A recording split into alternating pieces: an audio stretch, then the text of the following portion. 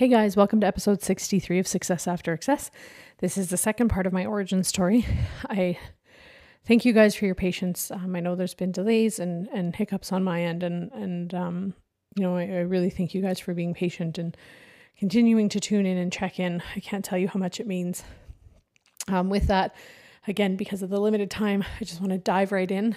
So picking up where we left off from part one, that was the entry to junior high, middle school, whatever, depending on where you're from, and some of the adversities that I was facing there. So at this point, definitely I was starting to notice the effects, not really notice in terms of being observant in a positive way to change, but looking back, I can see that's where my personality had really changed. I'd become really shy, but at the same time, I was very angry, I was very easily agitated and very reactionary because those are things that I've been taught, right? You feel hurt, you get angry. You feel threatened, you get angry. You feel anything, just get angry. So there's never a lack of comment on, when I was growing up about people asking me if I was okay, if everything was okay with me, if I was upset and so on and so forth, because I clearly just never looked that happy. Because I wasn't that happy. And, I was really struggling emotionally because I didn't know how to deal with anything because I had been taught that, I wasn't allowed to. I wasn't allowed to have my emotions. I didn't have a right to my feelings and how I felt. And ultimately they just didn't matter. And I was learning coping mechanisms that weren't very effective. So along with these negative mindsets and just kind of a negative attitude towards a lot of things as well, I also began to develop other coping mechanisms that weren't beneficial to my well-being or my growth and development. And one of them was I started experimenting with drugs and alcohol in those junior years there. And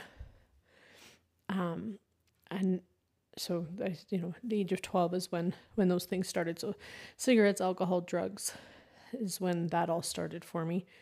And then I also started self-harming myself. So I used to cut myself, and like the rest of my excessive behaviors and dysfunctional behaviors, that carried on with me throughout, the entire time that I drank, so into my adulthood. And it was the start of a really painful chapter of my life. And on that note, I apologize. I know there's some people that maybe aren't overly familiar with, self-harm or, could be made very uncomfortable by it. To be honest, the simplest way for me to put it was a way for me to have some semblance of control in my life, as well as to have some way to cope with the pain that I was feeling inside, because the pain that I was feeling inside was so intense, so overwhelming, because I didn't have healthy tools to help me cope and deal with those things, I just really struggled. And that was something that, honestly, as twisted as it sounds, really helped me feel better. It gave me a sense of release. Yes, I had other ways, like I'd mentioned in the last podcast, poetry and stuff like that and art, but they weren't cutting it in the way that I needed it to. And then, especially as we all know, going through teenage years, which are tumultuous to say the least for most people, the changes we go through and the extremes we can feel, as a teenager, everything is, when it's up, and it's just, the world is golden.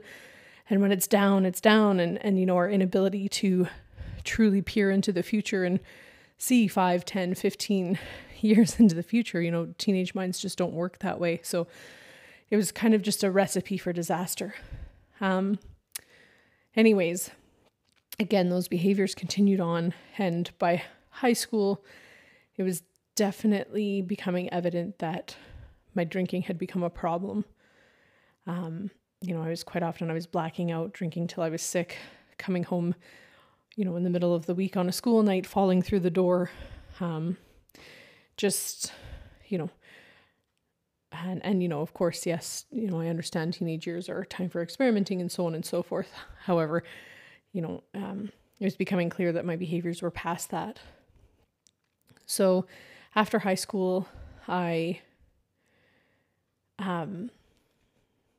ended up getting a job in the serving industry, service like food and hospitality. So I was a waitress.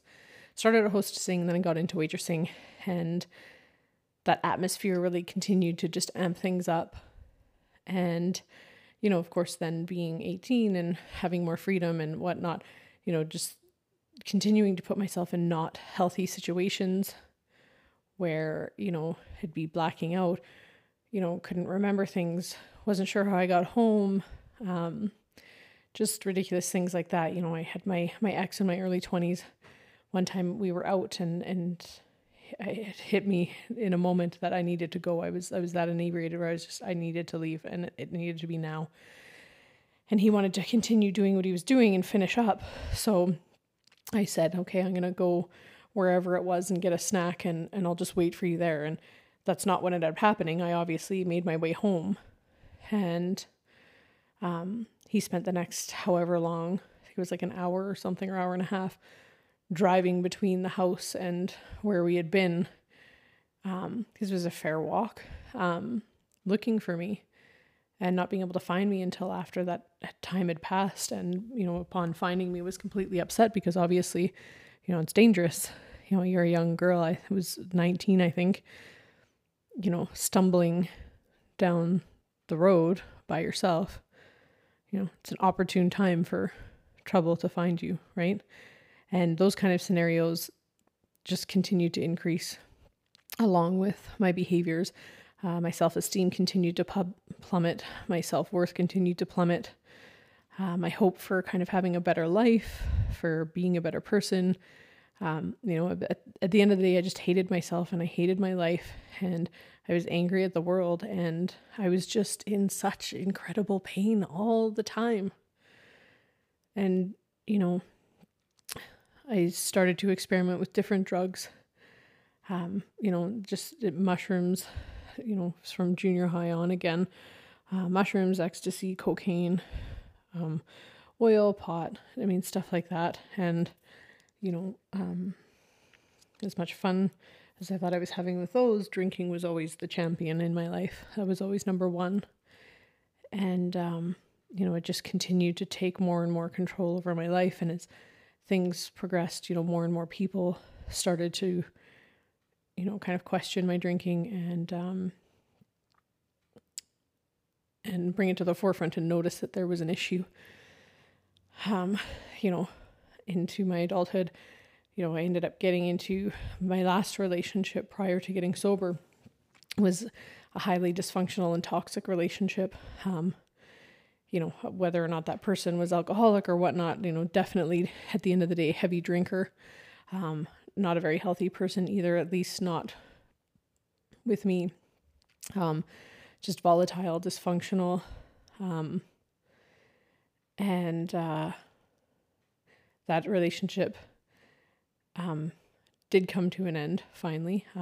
But, even leading up to that time, there's lots of friendships that became affected, family relationships that became affected. And it was awful. It was super, super awful, because I knew that I was just hurting people. I was hurting people that I loved and I cared about, and I was dying inside. I was literally dying inside, dying. And I couldn't understand how I couldn't stop myself. I tried to go on sober breaks, and I tried to, quit for a little while, and I tried to control it. And no matter what I did, it always ended up in disaster. It was blackout Kristen, not remembering what had happened, how I behaved. The only consistent thing that remained always. No matter the friends I hurt, the damage in relationships, the only thing that remained constant was the pain that I carried around with me. And the day after, every single morning, waking up with the guilt, the shame, the remorse, the self-loathing, the hatred, the sadness, the disgust, just an array of clearly super awesome feelings. And that was every day, because by this point, I pretty much drank almost every day. That was my driving force for doing everything and doing nothing. However, what I didn't know was that the light at the end of the tunnel was coming, and it was coming fast. And with that, I'm going to leave today. And I thank you guys again for your patience. I thank you so much for tuning in. And I look forward to getting on to the moment of change, because that's what I'm really excited to share with you guys, is